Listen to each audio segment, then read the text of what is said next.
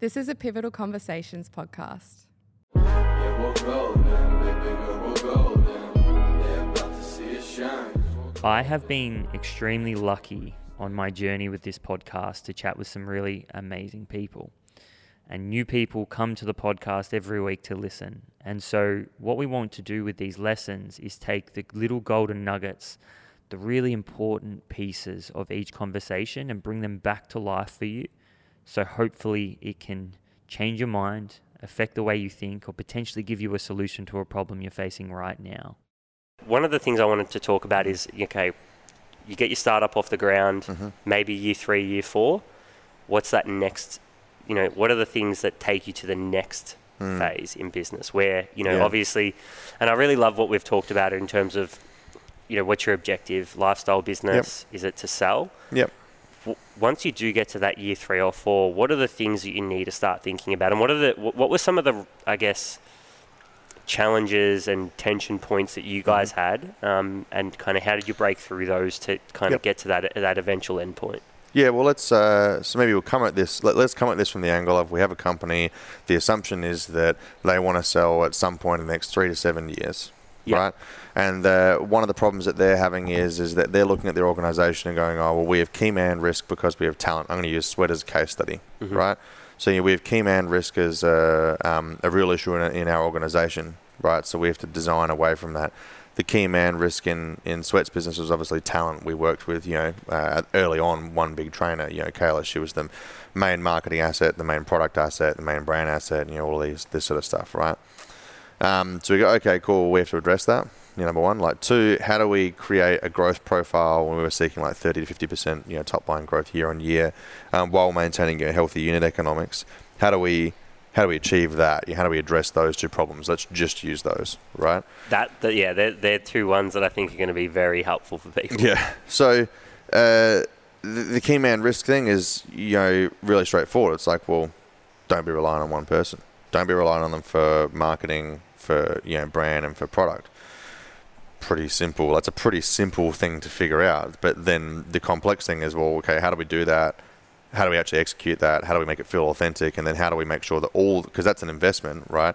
How do we make sure that investment then contributes to the second goal, which is design this growth profile that we like, right? Before I get into this growth profile thing, one headline sentence, which I very much believe to be true, is that every single decision in business is an investment decision. Every single one. If you buy this table, you expect to get a return from it one way or another, right? If you buy a computer, if you recruit an employee, if you pay an influencer to do something, they're all investment decisions, right? It's just that people very often only consider marketing decisions as investment decisions. And that's a really big, kind of flaw for a lot of people, right? Why do I say that? Well, because as we consider, designing for growth, right? It's trying to remove key man risk as an investment. We won't get that return until we successfully achieve exit, but we're investing in increasing the probability that we can sell the company because we identify key man risk as being a big blocker, right? So when we look at that, that's the return, at least one of the returns that we're looking for here. When we look at the growth profile piece, I kind of sat back and said, I was like, well, the growth is going to slow down because we're reliant on one marketing asset. We're selling one product, and I'll kind of define what that is in a sec, and we're selling it to one market. We have to resolve that. So what does growth look like? How does growth happen? Growth categorically really only can happen on one of 2 dimensions or a combination of both. You can only grow through product or market, or a combination of both. And what I mean by that is that you can sell the same product to the same market and do more. You can optimize it. You can get greater market penetration and product penetration. You can go to a new market expansion. You can go to an entirely new market development. And on the product side, you can either sell the same product, you can slightly change a product to sell something different that's similar, product expansion, or you can come up with an entirely new product unit, right? There's more to that for people who want to look at it. The Ansoff growth matrix is a great visualization of that for those of you playing at home with access to Google, right?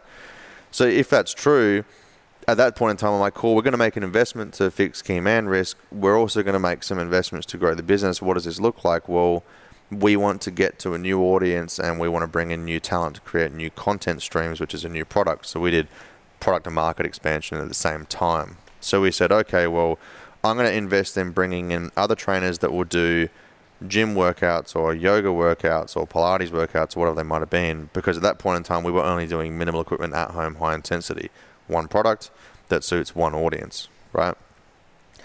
By doing that, we're expanding our product footprint. That's also making us more appealing to new customers. But we specifically want to find people that allow us to do that have a decent audience size, because then that then makes us less dependent on one brand asset.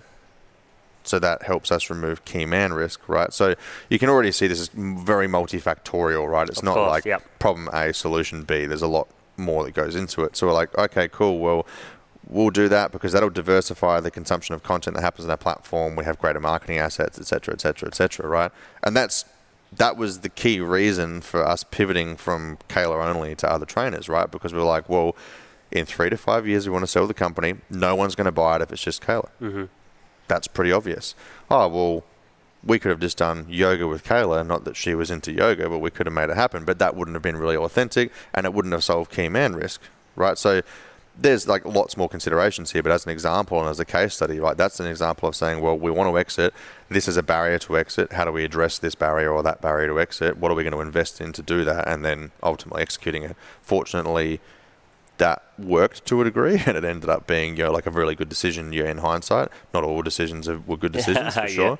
Yeah. But that's a really interesting example of, you know, kind of pausing at a moment in time and saying, well, we're looking 3, 5, 7 years into the future. We're making a decision about things that we believe to be true here, and we're going to take action today to move in that direction, because we'd already had, you know, feedback from other venture funds and whatever that was already a headline problem, and it was a pretty logical problem to have anyway. So that is so that's really that's so interesting. And I think there's a question I want to ask around the investment side of it. So so measuring return. Like, I would imagine that when you go from, you know, Kayla and you know, that one asset to then having to bring other people into the company that have their own assets that eventually fund in. That's the unit economic kind of question that kind of comes into it, of like, okay, well, we're bringing more people in over here. That's at a cost.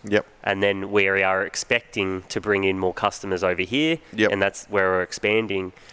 And obviously, I think it does talk to the you know, when you were talking, I'm kind of going, this makes a lot of sense, because it does really talk to the idea that you do have to have a long-term strategy, because I feel like a lot of businesses would run into trouble because they don't have that long-term strategy, and then they're trying to solve problems that are only in the next 1 to 6 months. And that's unfortunately, this actually highlights a really like fascinating insight that I provide to a lot of people I work with.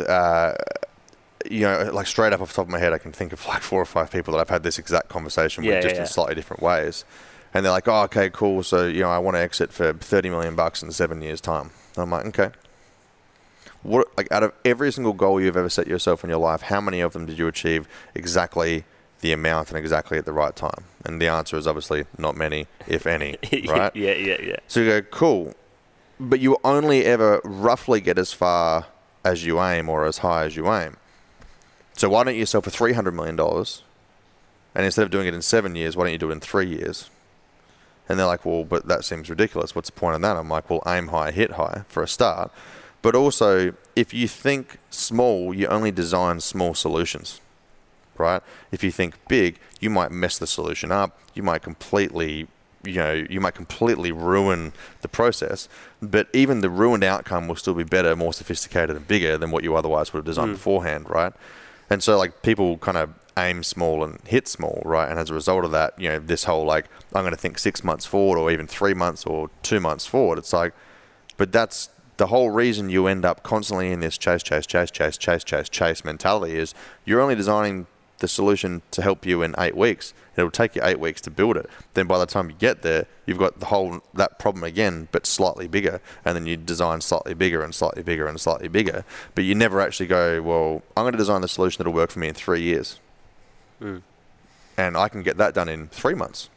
You know, and then that gives me 2 years and 9 months worth of freedom, you know, like conceptually, right? But a lot of people kind of mess that up, right? And again, like relating to the sweats thing, this was actually, you know, one of the huge errors on my part, being a non-technical founder and a non-technical leader, I was only designing things to work today and providing insight to say, we want to build this to work today. And never once was I going, hey, well, we might actually have to support this on 400 different devices on several different platforms. We might have to support this in 11 or 12 languages. Like, never was the consideration. Yeah. Because it was always designed for now.